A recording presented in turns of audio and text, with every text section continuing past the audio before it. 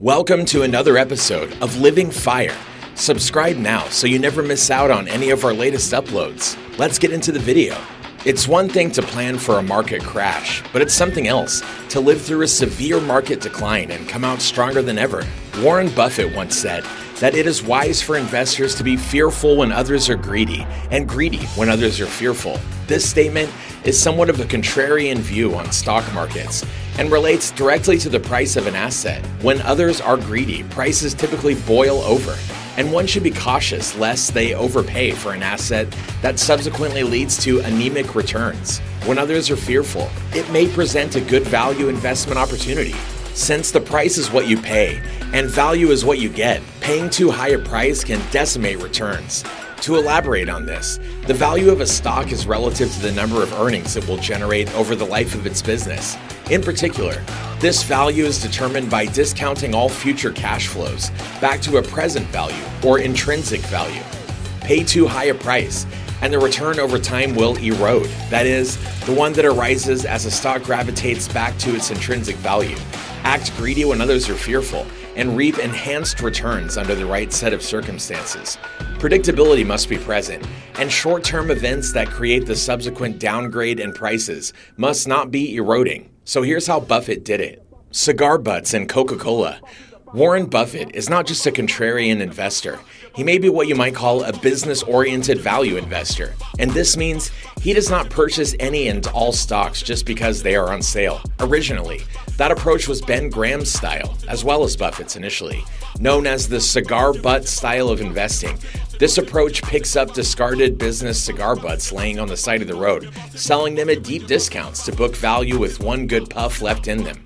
Ben Graham looked for net nets, or businesses priced below their net current assets, or current assets minus total liabilities. Although Warren Buffett began his investing career this way, in the face of anemic net opportunities, he evolved. With the help of Charlie Munger, he discovered the land of outstanding businesses, the home of See's Candy and Coca-Cola, or KO, businesses with durable competitive economics, the moat, and rational, honest management. Buffett then looks for a good price and takes advantage of opportunities when others are fearful. As he has said in the past, it is much better to buy a wonderful business at a good price than a good business at a wonderful price. Salad oil. Don't leave home without it. The fear-inducing events that lead to superior investment opportunities can include short-term shockwaves created by macroeconomic events, such as recessions, wars, sector apathy, or short-term non-moat damaging business results. In the 1960s, the value of American Express, or AXP, was cut in half when it was discovered that the collateral it had used to secure millions of dollars of warehouse receipts did not exist. The collateral in question was salad oil, and it turns out that commodities trader Anthony D. Angelis had faked the inventory levels by filling his tankers with water while leaving small tubes of salad oil within the tanks for the auditors to find. It is estimated that the event cost AXP in excess of $100 million in losses, according to some sources. After reviewing the company's business model, Buffett decided that the company's moat would not be materially impacted by the event, and he subsequently invested 40% of his partnership's money in the stock. Over the course of 5 years, AXP increased fivefold. The Geico Gecko. In 1976, Geico was teetering on the edge of bankruptcy, due in part to a business model shift in which it extended car insurance policies to risky drivers, with assurances from the then company's CEO John J. Byrne that the company would revert to its original business model. Buffett invested an initial sum of $4.1 million in the company, which grew to over $30 million in 5 years. Geico is now a wholly owned subsidiary of Berkshire Hathaway, or BRKB. Shockwaves such as the salad oil scandal and business model drifts create value and have allowed Warren Buffett to reap substantial returns over the years. To be greedy when others are fearful is a valuable mindset that can reap substantial rewards for the investor. Why should investors be fearful when others are greedy? This idea comes from understanding market psychology. Often, investors, especially in aggregate, are driven by emotions like fear and greed.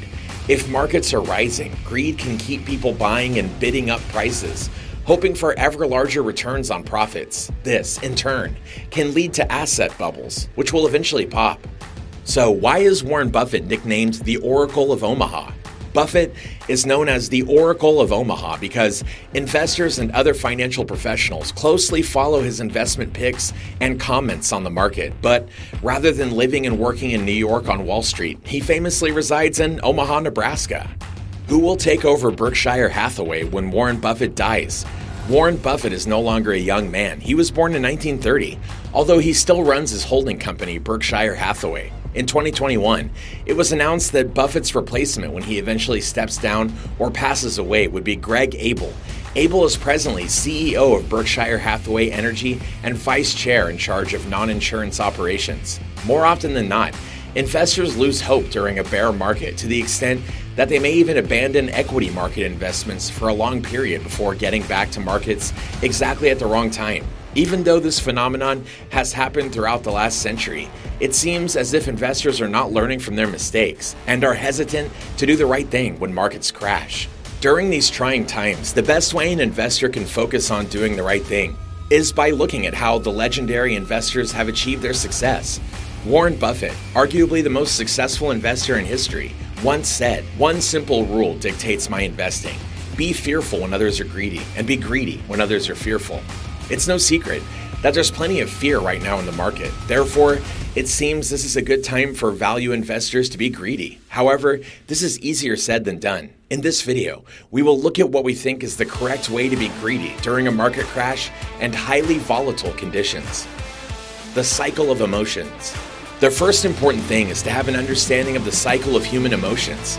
According to behavioral finance studies, investors tend to base their investment decisions on emotional factors more often than they realize. For instance, when stock prices are soaring, investors feel a false sense of security as the media reports these numbers in a manner that attracts new investors and boosts confidence in capital markets. Such actions, however, could lead to dire circumstances. And with that, we've reached the end of this video, all about being greedy when others are fearful. If you enjoyed this episode and found it helpful, don't forget to give us a thumbs up and to subscribe to our channel for more content just like this. Thanks for watching, and we'll see you in the next one.